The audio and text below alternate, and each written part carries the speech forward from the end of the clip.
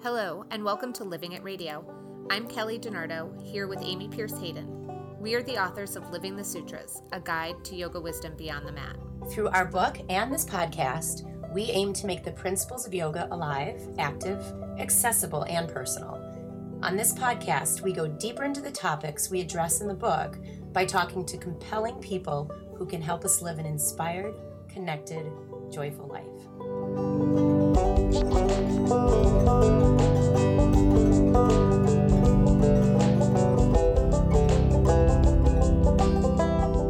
Today we are joined by Kino McGregor, an international yoga teacher, author of 3 books, producer of 6 Ashtanga yoga DVDs, writer, blogger, world traveler, and co-founder of the Miami Life Center and Om Stars.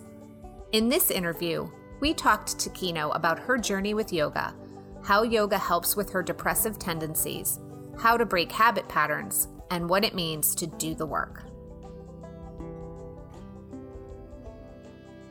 Kino, thank you so much for joining us. We're thrilled to have you on the podcast. Oh, thanks for having me. I'm excited to be here. Great. So we're going to just dive right in. Tell us a little bit about how you came to yoga.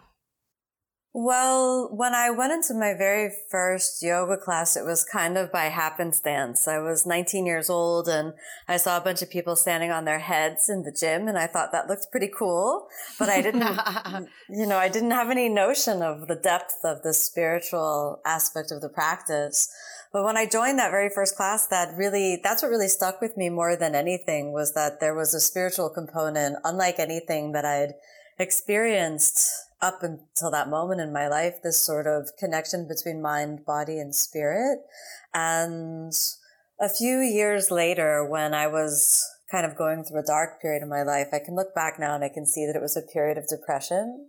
I was searching for a technique, a tool to live a more peaceful life. And it was from that impetus, from that desire in my heart, that I started to join a more traditional daily committed yoga practice. Up until then, I'd really only dabbled in the practice, and so it was really this desire to live a more peaceful life that led me to dedicate myself to the practice of yoga. Are you an all or nothing person like that? Like, do you have to make a decision and say, all right, I'm doing this? Or can you kind of be in the middle space with disciplines? Oh, gosh. Well, I think in the beginning, I was definitely an all or nothing person. I was sort of, 100% on or 100% off. And I've definitely softened in that way, since then. And I would say that the place where I am in my life right now is a place of more of in-betweens, a place of waiting and seeing what wants to happen rather than trying to force or trying to kind of manically create something. And it's a different space. It's not natural for me. I am more naturally inclined to kind of dive head on and give my all in kind of, 100% effort. But I guess the practice is working, 20 years later, I'm a little softer around the edges. It takes 20 years. I know by my experience to be, for me anyway, to kind of become a little bit more modern, have the ability to be faithful and trusting. I actually just this morning saw your post on Instagram about something about you saying there's less answers and more questions, and being able to sit in that space. And I think that's not only true for me, but I think people are finding that right now, that we're having to do that a little bit more. Would you say that's true? Yeah, it's definitely where I am. I feel that if I look back and I can think about moments of certainty, and I think I was never more certain about how yoga should be done or maybe what life was all about than I was, 20 years ago, when I first started. And now I feel like, even the things that I thought at one moment I was so sure about, I've just watched things change and shift even within my own body, my own minds, my own community. I've seen things that I thought were, totally aligned and meant to be completely fall apart. And I've seen so many things that were based in certainty just kind of dissolve into thin air. So I feel that right now, perhaps there is, in one sense, a kind of, in my life for sure, there's this sense of the unknown and being willing to let go of a need for certainty and to really just sit in this space of not knowing, of not having the safety of being told what to do or where it's going or what the answers are, to really just sit and embrace the not knowing space. And I find that extremely difficult, and I think most people do. Unfortunately, I think this is one of the things that drives people to seek definite answers on things, and to have definitive good and bad and right and wrong, and this sort of binaryism that sort of sections our minds and our communities off into these polarities, which keeps us divided. And that division starts really within our own hearts, our own inability to embrace two seemingly oppositional truths within ourselves, so that we don't accept our shadow sides. We want to be all good. We don't accept the down. We want to be all positive. So positivity, which is really, really useful for particularly with people that have low self-esteem or have negative self-talk or have sort of depressive tendencies like I do, it can be a little bit aggressive and almost like a defense to facing the vulnerability that's inside.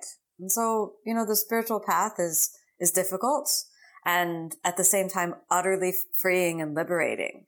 And it's sort of truths like that to hold side by side that I find require a good deal of hard-earned, spiritual maturity that you don't get anywhere else other than putting in the work and the practice.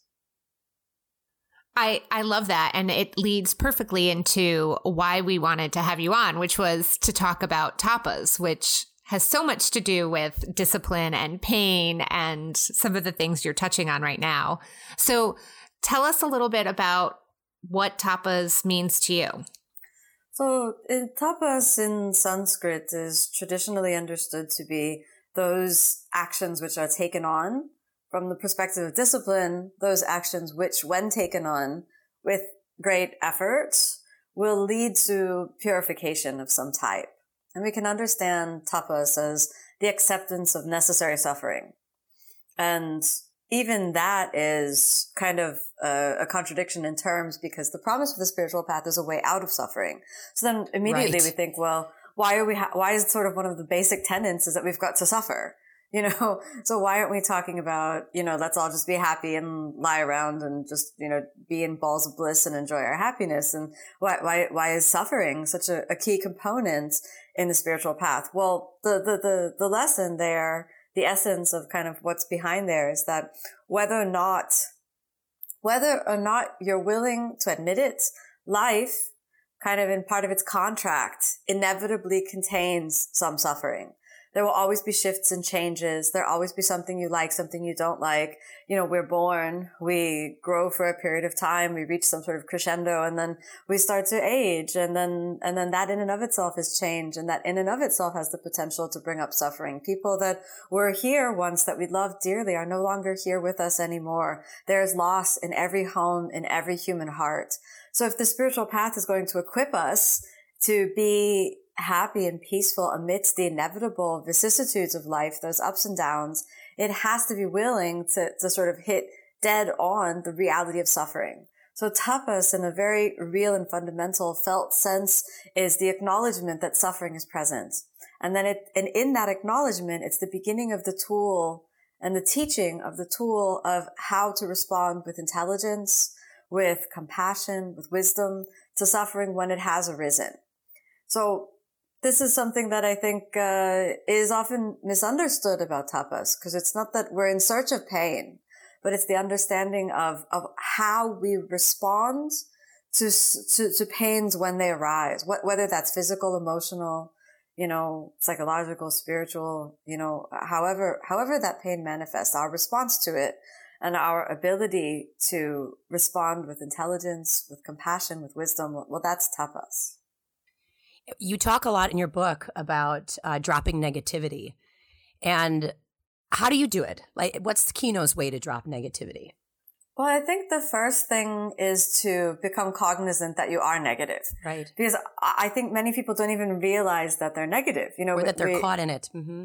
Absolutely. Yeah. And we've got different streams of it. So we have self-directed negativity, which is something like a constant stream of self-denigrating thoughts that are often running in the subconscious mind.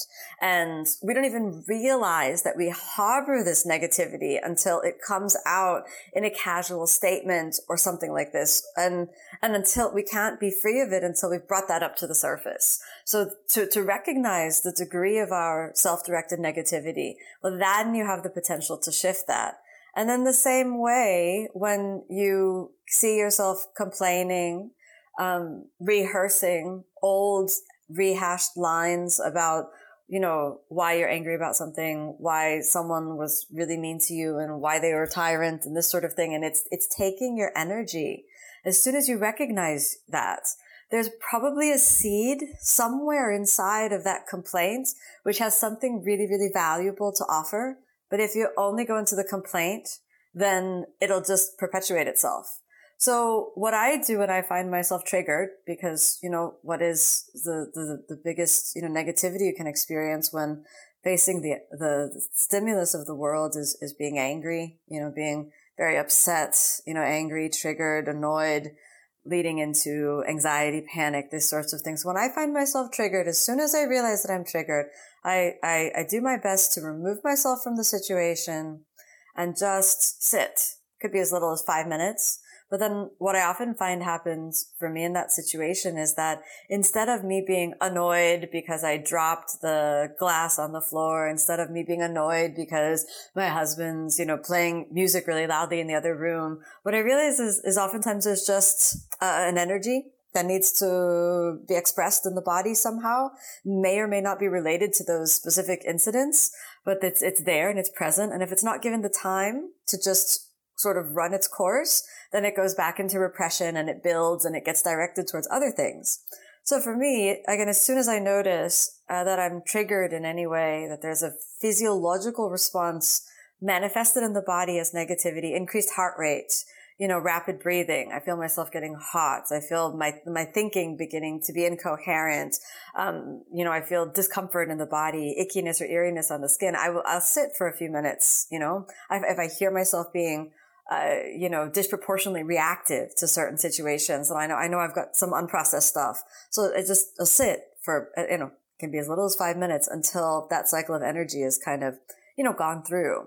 And that I find that extremely helpful. That doesn't mean that I'm not going to go outside and say, would you please turn the music down? It's not, right. It's not going to, it's not going to mean that now I'm just going to lie there and take every miserable situation, but it's going to diffuse the emotional bomb and get me really, really clear on what is the essence of what's going on. And then that I think is a really firm foundation for kind of, intelligent, emotionally responsible dialogue. I like what you have said in the past about tapas and the difference between seeking out pain and accepting kind of this short-term discomfort, which is a little bit about what you're talking about now. And my understanding is that the idea of tapas is that we can use this then to melt away bad habits or things that don't serve us. So would you agree with that? And if so, what has your practice helped you kind of burn away? Well, absolutely. Habit patterns are really hard to break. And there's conventional neuroscience that says that by the time an individual is 35 years old, 95% of thinking is habituated. So 95% of what we do, who we think we are, is the habit patterns of the mind. And those are deeply ingrained and they're happening unconscious. 95%. We think about that's a staggering amount. We have 5% of the mind that's conscious and aware, and 95% that's happening automatically without our conscious awareness. And this is where tapas comes in. Because when we think about it, it's not going to be fun to go in there and excavate those deeply seated habit patterns of the mind and challenge them and bring them up to the surface and then try to make some updates to that deeply held subconscious pattern of the mind. So this comes up in practice quite often. Here you are and you're trying to put your leg behind the head. And you try and you try and you try and it doesn't happen, it doesn't happen, it doesn't happen. And then you go and, you consult experts, you ask teachers, you go to, physical therapists and you start doing some deep process work on it. And then somewhere along the way, you understand that how you initiate movement in your hip is not going to lead you where you want to go. So in order to get into your body in a more efficient way, you'll have to reprogram how you initiate movement in your hip joint. Not only in that one posture that you're trying to do, but it'll probably be evident in numerous situations throughout your life. So in this way, you'll need to employ discipline, You have to think about it. Oh, when I'm walking, I'm doing that thing with my hip again. Gosh, I didn't realize it. Oh, look, when I get in and out of the car, I do that thing with my hip again. I squeeze my hip flexors unnecessarily. Oh, interesting. Oh, look, I'm standing in line in the grocery store and my hip thing is going on. And it's just everywhere. You just have to constantly be like, okay, let's see if I can let that go. Try to do the new pattern. And then it's persistent. It's exhausting. But then what I usually find is that there's a corollary kind of behavioral pattern that every inefficient movement pattern is linked to. And that by changing in that action of being present and changing the way you inhabit the hip joint, then there's some wisdom in there for that. And it's different for every person. So one person may realize, oh, actually what I do is when I'm having the beginning of anxiety, then I squeeze that hip in that way. So that's my habituated response to anxiety, and it's a coping mechanism. Wow, so if I don't do that with my hip anymore, I just have to be present to my anxiety. Wow, that's overwhelming. And to sit with that, that's tapas. Then you're in the middle of your storm. You're sitting there. It's sort of a voluntary immersion in kind of a dark night of the soul. And then you go to these dark places inside of yourself that the subconscious mind has developed all these little coping mechanisms to prevent you from ever really, facing it. Speaking of hip things or things of that nature, has there ever been a period because I know you have a very dedicated, I'm imagining, daily practice of your Ashtanga, where you are in your Ashtanga practice. Have you had a time where by the force of an injury, physical or emotional, that you've had to change your discipline, or it's changed without your choice? Well, one of the things that I really believe in is just getting on the mat every day. And I have a sitting practice and I have a yoga practice, and I believe in getting on the mat every day. And that doesn't mean that I'm going to do all of the difficult poses and sit with, total immersion and oneness and all of that every day. But I believe in just putting myself on there, and doing the work, whatever that work is. And I've definitely had periods of time where I've been injured and I've had to go through, re-educating my hip joint, repatterning the way I do chaturanga, the way I, breathe and my connection into various parts of the body. I've gone through periods where I was totally uninspired and it felt like I was just going through the motions. I've gone through periods where everything felt amazing and it just felt like I was making, really, really deep strides in the practice. And so I kind of feel like I've been through it all. But the most important thing I think is consistency. Get on the mat every day for as little as 5 minutes. Sit on your meditation cushion every day for as little as 5 minutes. 5 minutes is the minimum, Beyond less than 5 minutes, and it's like the mind hasn't settled at all. But within 5 minutes, you can reach at least enough change to make a qualitative difference in your day and in the type of thoughts that you think that day, and in how you feel in your body, and in the felt sense of presence in your body.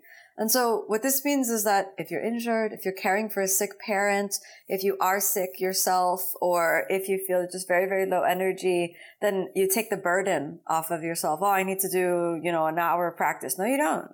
You just need to do it every day. It's the same thing about like brushing your teeth. If you're tired, you brush your teeth. Maybe if you have an electric toothbrush, you cut it off, because you're too tired to sit for the 3 minutes. But it's just about getting that consistency to keep the ritual of the practice every day and let that be enough. And sometimes the discipline in itself is being more moderate and doing less.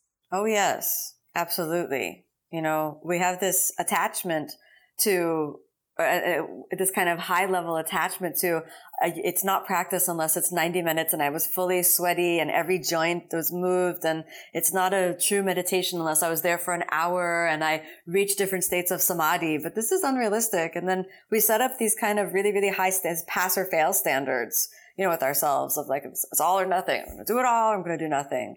Or then we beat ourselves up because we were only able to do sun salutations. And then we carry around guilt for the rest of the day. And then there is this element of discipline of the mind that kind of comes in and says, you know what? I'm just going to celebrate that I did get those 5 minutes. And then that's, like you said, that's tapas too. Yeah. There's a connotation to it that it involves austerity or penance. Would you agree with that? That's a really common translation that we hear, austerity, penance. But then if we go into that a little bit, it's this notion of giving things up. So everything we think we are, myself included, is based in those habit patterns of the mind. What we think, what we crave, what we know as bliss, what we know as familiar is all rooted in the past. These 95% of our habit patterns have been imprinted in the mind at such a young age, before we were conscious, before we were cognizant. We're there like sponges, taking and receiving all of these habit patterns, these proclivities from our family, from our culture, from the world around us, without any conscious agreement to what's being imprinted in the mind. So here we are, the recipients of thousands of years of humanity in our genetics, in our culture, imprinted into the fabric of the mind. The word in Sanskrit for this is samskaras, larger patterns called vasanas. And then we identify with these. We think that that is us. So when we're given these sort of inclinations to do what you want, to trust what arises and these sorts of things, unless we get beyond the habit pattern of the mind, unless we're willing to give up everything that is familiar to us, to give up all of those habit patterns in the subconscious mind, which are drawing us towards, this is what I eat, this is what food is to me, this is what it feels like to be loved, to be known, to be valued, this is what beauty is, this is what intelligence is, this is what a leader looks like. Any of those things are all imprints in the pattern of the subconscious mind. Even more, our self-identity, these limiting thoughts that we have about ourselves, who we think we are, in the deepest trenches of the subconscious mind, these are the things we have to give up. But in order to get there, in order to even understand what's programmed, we have to be willing to engage in small sacrifices. We have to disrupt the habit pattern that we're in to a degree to which these patterns can start to arise. So this is where yoga comes in and says, hey, you've got to practice 6 days a week. And yeah, you've got to do it as close to first thing in the morning as possible, because we're trying to break the pattern of the mind. If not, what happens when you wake up in the morning? You wake up in the morning very quickly. From the moment we get out of bed, we're thinking about the familiarities of our life, including all of our problems. Very quickly, if we're not on our mats and we're not meditating, we're reading the news, some new horror that is, being broadcast on all of the major news media outlets is getting into our minds. We're becoming outraged. We're sharing things on social media, feeding our outrage. And this is all happening within the first hour that we wake up, and all rooted in the past. Yoga comes in and says, hey, give that up. This is tapas. This is austerity. Instead of that, get on your mat, start to breathe, try to put your leg behind your head, bring your attention back to your breath over and over and over again. And then you have the possibility to be a new person, to be free of those old habit patterns of the past, and discover who you are fresh and new, and present, and be able to consciously choose. Well, that's a good thought. I want to keep that one. Consciously choose. Well, that's a good habit pattern. That leads to good results in my life. I'd like to keep that one. It's a big work. It's a big work. Yeah. You talk a lot about how it's the discipline to act differently, which is what I think you're talking about here. Yeah, absolutely. It's not easy to change habit pattern. If we think about if you've learned a song in the wrong tune, or if you've learned a mantra in Sanskrit and you're mispronouncing one of the words, it's so hard to change. It's almost better that we come as a blank slate. But unfortunately, most of us, by the time we come to yoga, we have, years and decades of habit patterning in the minds.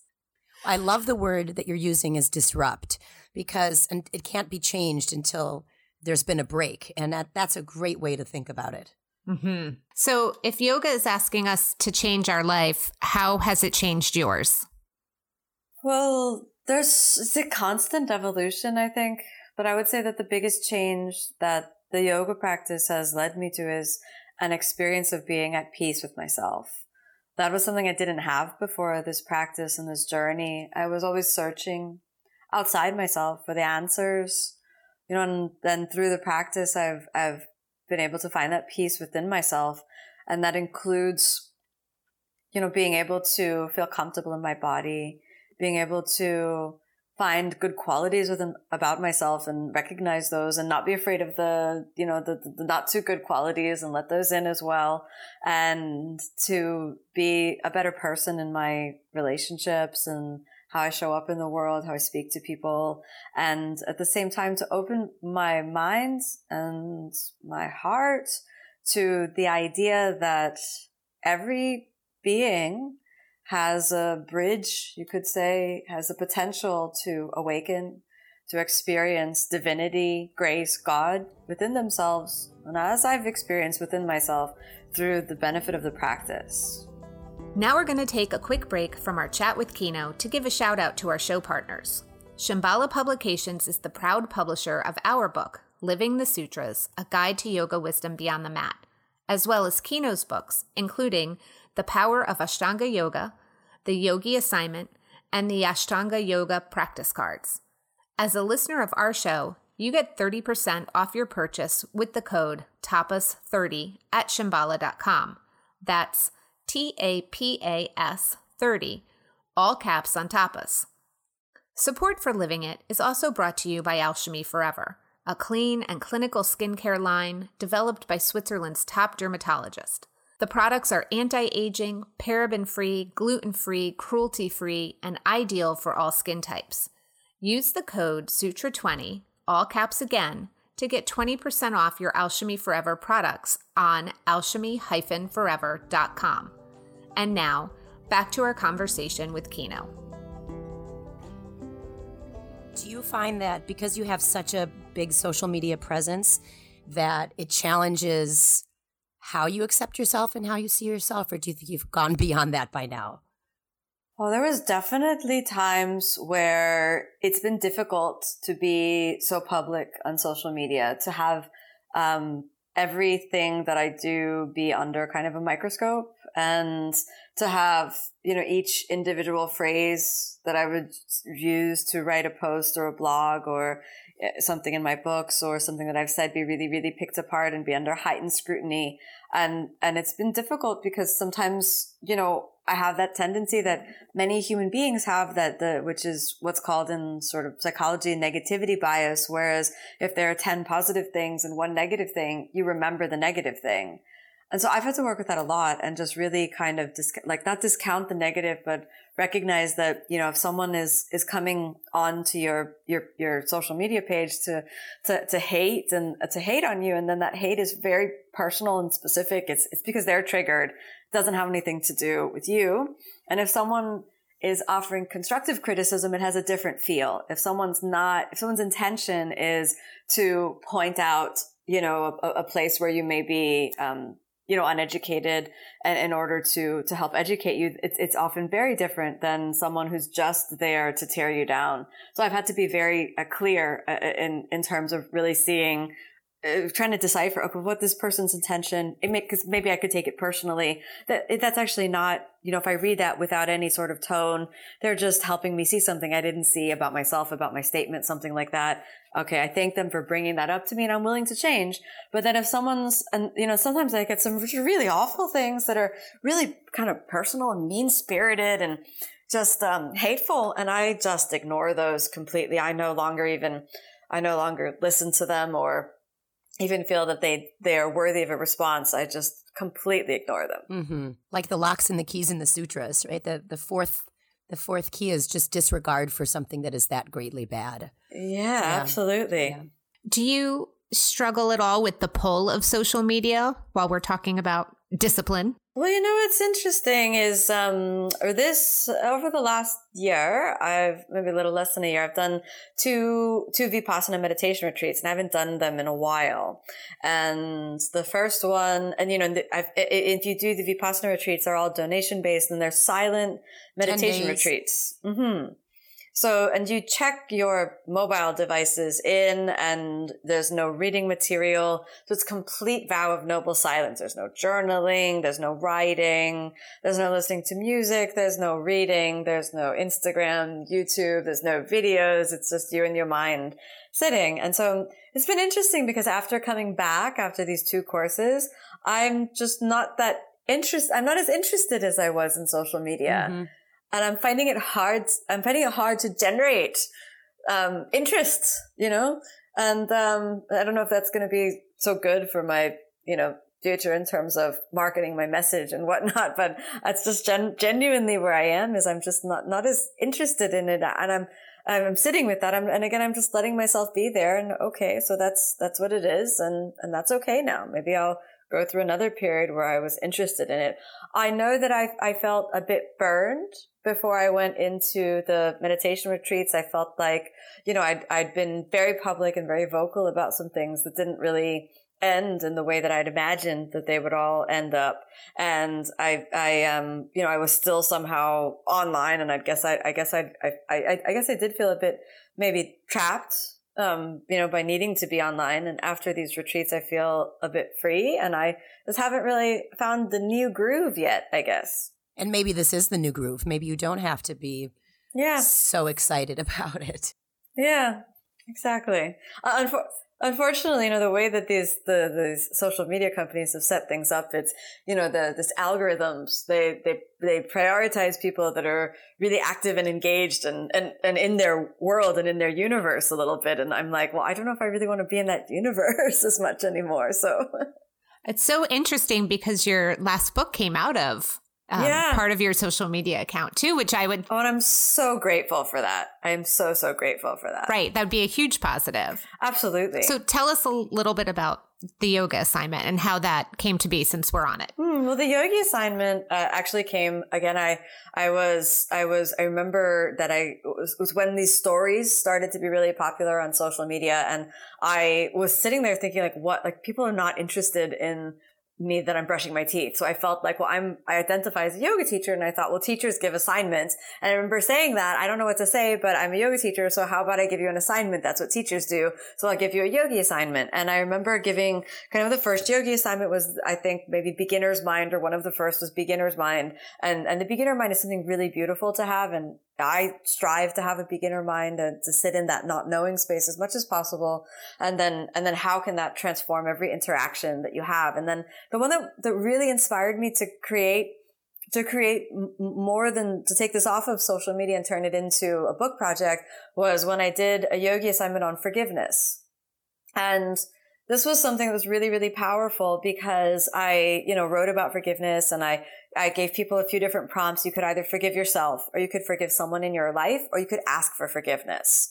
And I asked people, if they didn't want to share about it in their own post, I asked them to share about it with me and send me messages. And I was so moved by the stories of people that they were sharing with me about forgiveness. I got a message from a mom who said she was mad at her daughter for years. And she, as a result of that Instagram post, decided to call her daughter that she hadn't spoken to she said, I think it was more than 10 years, and say that she'd forgiven her. And I was moved to tears by these messages. And I thought, well, this is really, really powerful. And it seemed like there was this gap in discussions about yoga. And the gap was, how do we take those lessons that we learn on the mat and apply those into making our lives qualitatively better? How do we take a concept like forgiveness, which is really important in the spiritual path, a concept like beginner's mind, and apply that into our life? So that's kind of where the beginning of that book really started to take place. And I intend to make it into a video course eventually as well that would include practice, discussion, and journaling. And I'm working on that. Fantastic. Kelly and I are, I don't know if you are familiar with our book, but we're journaling junkies, if we can check ourselves into that category, because it's, like you said, it is so powerful to be able to respond to something with some specific prompt that requires that break or that thing to arise to the surface and be investigated.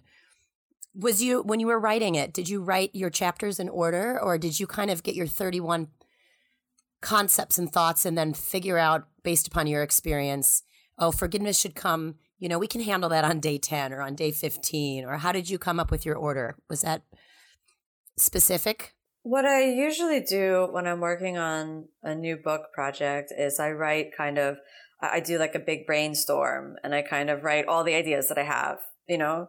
And so that's what I did with the yogi assignment was I wrote down like everything that I thought could possibly be a yogi assignment. And then I just let it all go. So every possible lesson, vulnerability, open-heartedness, self-love, authenticity, truthfulness, all of the traditional yoga lessons like compassion, peace, breathing, tapas, abhyasa, practice, non-attachment, just write them all down.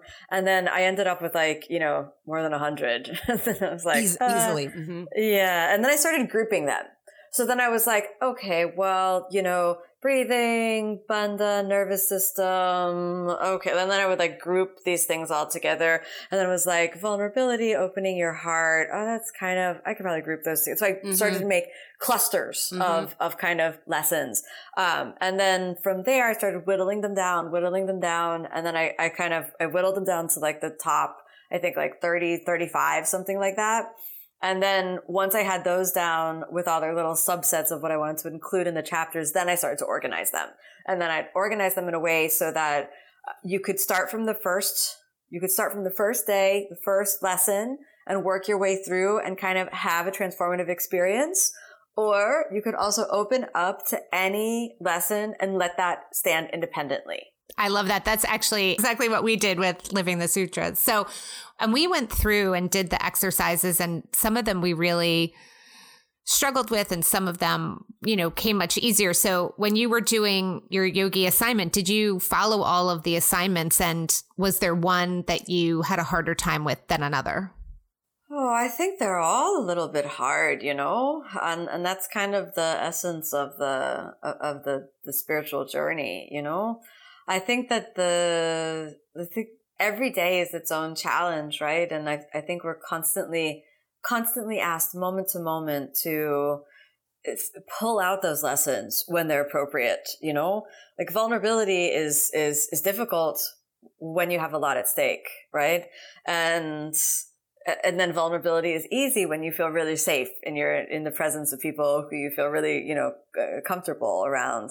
So I feel I'm constantly challenged moment to moment to apply all of the lessons. And I don't think any one of them are easy. And that I think is a testament to both how powerful and how difficult the practice of yoga really is. I love this idea of a video series, and it sounds, I don't know how you do it. You're managing book projects and Om Stars and the Yoga Center. So, well, how do you do it? How do you manage your time? Well, first of all, I have an amazing team. And I think that without the team that makes Om Stars as powerful and as impactful as it is, I wouldn't be here today. And the same thing with Miami Life Center. There's an amazing team of teachers. My husband is intimately involved. He's kind of the director of the yoga center and is really in charge of all of the, operations and overseeing everything there. And if it weren't for this amazing team, the businesses and the communities really that support the businesses wouldn't be there. If it weren't for the students that show up every day and put their blood, sweat, and tears on the mat, whether they're practicing with me or our amazing team of teachers on Om Stars, whether they're practicing with me, my husband, or our awesome team of teachers at Miami Life Center, it's the students and their commitment that really make all of the magic happen. In terms of myself, I feel that it's very important as a human being and as a business owner, nobody sets my schedule. So if I don't remain committed, organized, disciplined, if I procrastinate, if I don't do things, then they don't get done. So I budget my time as much as possible. And at the same time, my part of my discipline is also to kind of create cutoffs so that I don't check my emails right before bed. I make a cutoff and I'm like, okay, I'm going to get up in the morning and I'm not going to look at my phone. I use a meditation timer on my phone. So I'm like, I'm just going to get up in the morning and work with the quality of my thoughts. And I'm going to have a cup of tea directly after I drink the tea. As soon as the tea is finished, I'm getting on my meditation cushion and I sit on my meditation cushion. After that, I'm going to immediately get on my mat and I'm just kind of really disciplined with myself as much as I can be. And I get distracted here and there, like we all do. Yeah, exactly. And then after that, I'm like, okay, well now, now either I'm going to teach now, or now I can take a shower and put in some work on a writing project that I'm working on, or put in some work and do some kind of, big picture planning, with OmStars. So where we are right now with OmStars is really exciting because we now, we started off as a kind of bootstrapped online channel that was kind of hatched as a dream and shared with really excited members of my community online with just like a couple hundred videos and very limited teachers. Basically just me and my friend Carrie, who started the channel with me. And then now, over 2 years later, we are, over 2,000 classes and over 100 different teachers. And we're starting to really develop out our lifestyle content. So we have more storytelling as well as a really good depth of both the yoga and the yoga wisdom tradition, sort of the learning that you can do along the path. So it's really, really exciting to see how far OmStars has come in this short period of time. And I'm just so excited for what we're working on next. We recently added live streaming, and this is really cool because now, we have live streams and then we have the replays, so we can watch the replays on the channel, which is amazing. We're in the process of working on and developing an app because right now we're only a desktop application, but maybe by the end of this year, then that will start to come into fruition. And that's really, really exciting. Congratulations on that speed. That's really fantastic. Oh, and when you've got something like 2,000, a number like that, when we're branding something, or if we have an idea for something, you got to get your direction even sharper and clearer. So is there an overarching message or statement that OmStars is about or wants to make, or that maybe it's even you, Kino, that like, if I have one mission right now in the way that I have power in my exposure and I can get this message across, it's this? Well, for OmStars, what we do is we believe in making the tools of traditional practice accessible for everyone. Mm-hmm. And this is what's so amazing about having the videos online and being able to do more than just offer classes that you would just drop in on, is that we can tell the story of yoga. And that allows us to tell the story of yoga from the perspective of different body sizes, different ages, different levels of ableism. And this is kind of amazing because traditionally, if we look at yoga, even within India, it was practiced by a small subset of society. We look at the mainstream yoga in, the Western culture, the United States, Eurocentric culture, these sorts of things. And what you'll see is that it's like one standardized image of a young, perpetually young, fit, able-bodied, kind of very often white, female, privileged, image. And what we can do with OmStars is we can lift up many different voices, many different body types, create and show, show the natural diversity of the human population, and then take traditional tools. So all of the tools and practice that have been from many years of study with with all of these ancient traditions within India, and then show how those are made accessible to every person on this planet, whether you are Muslim and you're practicing in Indonesia, whether you're evangelical Christian and you're practicing in Alabama, whether you're Buddhist and you're practicing in Thailand, whether, you don't identify with any spirituality and you're practicing in Denmark, like OmStars is there for you. And regardless of what age you are, whether you're a senior citizen and you feel like going to a class is intimidating, well, there's someone there for you that you can identify with on our channel, or you're young and you're new to the practice and you're like, wow, I just want to start. Well, we're there with you in each step of the journey. So, and I really, really love that. And again, we're like, our next project, our next mission is to go more into storytelling and to ask this question of how can we do more storytelling about the depth work of the journey of yoga.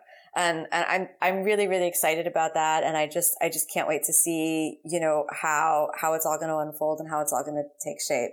And for myself personally, like what I talked about in the beginning, where I feel like I'm in this space of not knowing, is I feel like in many ways, I feel myself in the midst of a transition where I'm not entirely sure of what it is or what the form is that my teaching is going to take in the future. But I know somehow that it's about creating the space for people to have similar experiences to what I've had in the depths of my own inner searching.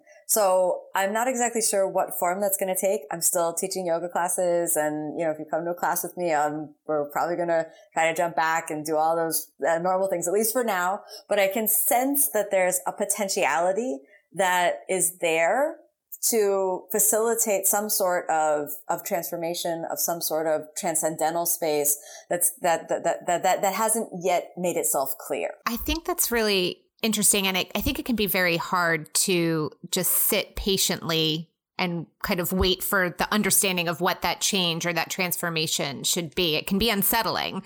So how do you stay grounded while you're figuring out the next change, the next transformation? Well, you're right. It's unsettling. It feels scary. It feels like, a leap of blind faith into an abyss, and I continue to do my practice. I continue to do my sitting practice, my yoga practice, and I look for small signs, that are pointing me in the right direction. And I feel that, I'm getting just enough of sort of confirmation moment to moment. And I look for the feeling, So if I'm starting down a train and then the signs that are coming up are all of those signs of, being triggered or being unhappy or feeling boxed in, then I'm like, I think that this is probably not the direction. If I notice myself trying to control the outcome, manipulate the outcome, it's probably not the right direction. Let me just again return to myself and back to the basics of the practice, the breath, my body, and see what wants to happen, I found that I have to pay attention to when things feel easy. I didn't grow up in the sort of Midwestern culture where you didn't always work hard, and so I've always been in the past, maybe more in the last 5 years, able to kind of pull back and let things come a little bit more and find that if it should happen, there should be some flow to it. And I know when I do that, things manifest better than I could have imagined, rather than me trying to be like, well, if I just work a little harder, if I just try a little differently. And that sometimes it's really like, I think Krishna says it to Arjuna in the Gita, like your nature, it should be easy. We're not supposed to go against this sense of ease of who we are. It is. It's a difficult thing to compare that with tapas, right? So yes, then we're like, right. Well, so how do we work with this? Because I feel, and this is something that is about embracing seemingly contradictory thoughts as the wholeness that we are. So we both need discipline and we need flow. So it's like there's this classic example of the pitfalls of visualization and affirmations, right?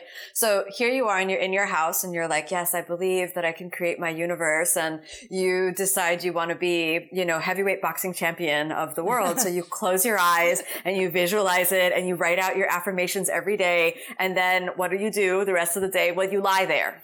And you're just visualizing, and there's no practice. And there's no action. It's never going to happen. So then there's the other end of the spectrum where the person is not visualizing, is not open to it, but they're just practicing. And, and then they're like at war with themselves over the practice. And then what we're advised to do in the traditional, yoga sutras explain, this is abhyasa and vairagya, the balance between practice and non-attachment, or, practice and flow. So we get this kind of effort, surrender balance, and we're asked to maintain that. So if you have more tendency to effort, then look for flow. If you have a tendency to be a little bit lazy and just kind of wait for things to arrive on their own, then try to do a little bit of effort. It will really help. So then this way we can become, whole and balanced. The whole idea of moderation in tapas, right? You don't want to turn up the heat so far that you burn something, but you want to, or scald it maybe would be the better word. So, Kino, we've got one last question for you. The subtitle of Living the Sutras is A Guide to Yoga Wisdom Beyond the Mat. And what we wanted to do was make it really tangible and personal for people. So share with us what off the mat practice really helps you stay disciplined with your overall practice. What practice helps you maintain tapas in your life? Right now, and I would imagine this changes moment to moment, right now, one of the things that I am constantly working on is simplicity of expression. So and it's uncomfortable, and I'll explain a little bit what I mean by that is, this is a very sort of harmless and kind of dumb example, but it's extremely useful. So I was driving, and if you've ever been to, South Florida, we're not world famous for the best drivers. So we often have people that don't take traffic rules as rules, but as mild suggestions, including pedestrians. So I'm driving, and then suddenly there's a man that steps in front of the car, and he's not in an intersection, and, I've got to stop. I'm not going to hit the pedestrian. And then he stops and he holds his hand out, and then he sort of, sachets very slowly across the street. And, and I felt myself being annoyed, and I was immediately went into the habit pattern of, this guy has got to be, just not a nice person. This guy's not cool. He's a jerk, and I started to rehash all of that in my mind. And then I was like, wait a minute, you actually have no idea if he's a jerk. You were reacting to that. What was it? And so I paused for a moment. And then I thought, okay, let me tune in. So there was a bodily sensation that was coming up. And then after the bodily sensation passed, then there was a very clear statement. When this man stopped in the middle of the intersection and held out his hand and moved very slowly across, the street, I felt disrespected, and it was the disrespect that was actually the issue for me. I have no idea. For all I know, he could have been doing that because he needed to go across the street to take his sick mother down to the hospital. I have no idea. He could have been doing that because he has a broken foot and he's really good at hiding it. No idea. Any number of circumstances could have happened. Of course, there is also the alternative that the guy's just entitled and he wants to walk whenever he wants to walk. But, do I know the answer? Absolutely not. So the essence for me was, without making it personal, without, turning what I felt was my own disrespect into a personal attack on a stranger and a value judgment of someone's moral character. The only thing that's real is I can say quite clearly, when this happened, when this man walked in the street and stopped the car, I felt disrespected. Period. Yeah. End of story. And that whole process, it being able to recognize that I was triggered, pause, not react, get to the basis of what the trigger was about for me. It's such intense introspective work that requires all of the discipline of yoga. Stop, tune into your breath, focus on the posture. How's it arising? Get to the root of it. What's going on? Okay, what's the root of it? Without the habit pattern, without the emotion, it's just this. Here's that. Okay, so you have a thing. And what I noticed actually after that one instance is that I have a thing about disrespect. It's something that's a trigger for me. If I feel that I'm being, if I feel disrespected in a certain situation, or that someone's, then I will often get triggered. And especially when I feel that the disrespect is related to my gender as a woman, then it's extremely triggering. And so it was an interesting thing to watch. And that's kind of that's very present for me now. It's happened recently. And so I think these little things come up like this all the time. But I guess the essence of it is, here you are and you're going through your stuff, and that is the practice. Do exactly what you would do in your life if you were on the mat. Which is to breathe through it and recognize the posture. Yeah. Keep feeling sensations. Mm-hmm. Feel the sensations as sensations. Don't believe that they're true. Don't react to them. Don't make them worse. Observe them. Where's the epicenter of the pain? How do you respond to the pain? All that stuff. Kino, thank you so much. This was fantastic. Let our listeners know, where can they find you if they want to take class with you or just read your book, all of those things. What's the best way to stay in touch? You can find me on Instagram at Kino Yoga. And then if you want to find me in person, my full schedule is on kinoyoga.com. I'm leading some intensive courses, some 1-week courses in Miami at Miami Life Center. Whenever I'm teaching in Miami, I'll always be at Miami Life Center. That's miamilifecenter.com. And you can always practice with me online on my channel OmStars, which is OmStars, OMSTARS.com.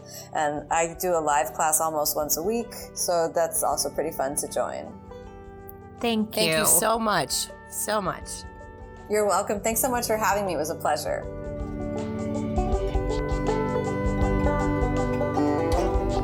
Thank you for listening to Living It. For those of you who want to find out about Kino and where she's teaching, visit kinoyoga.com. You can find links to this, as well as more information about the resources we discussed in this episode, in the show notes or at our website, livingitpodcast.com. For those of you interested in deepening your practice while also enjoying the sun and sea, Amy is leading her annual retreat in Mexico December 1st through the 8th. Visit tantramadison.com for more information. For those of you who can't escape to the beach, I'm leading an online course on the sutras this fall. Send me an email at kelly@livingitpodcast.com to learn more. And remember, listeners get 30% off Living the Sutras and Kino's books at shambhala.com with the code TAPAS30. Thank you so much for tuning in. We really love doing this. Please share the podcast with your friends. Message us on Instagram at Kelly DiNardo and at Amy Pierce Hayden. Email us through our website, livingitpodcast.com. Subscribe in iTunes. Write a review. We love doing this and really appreciate your help in keeping the podcast going. Thanks for listening.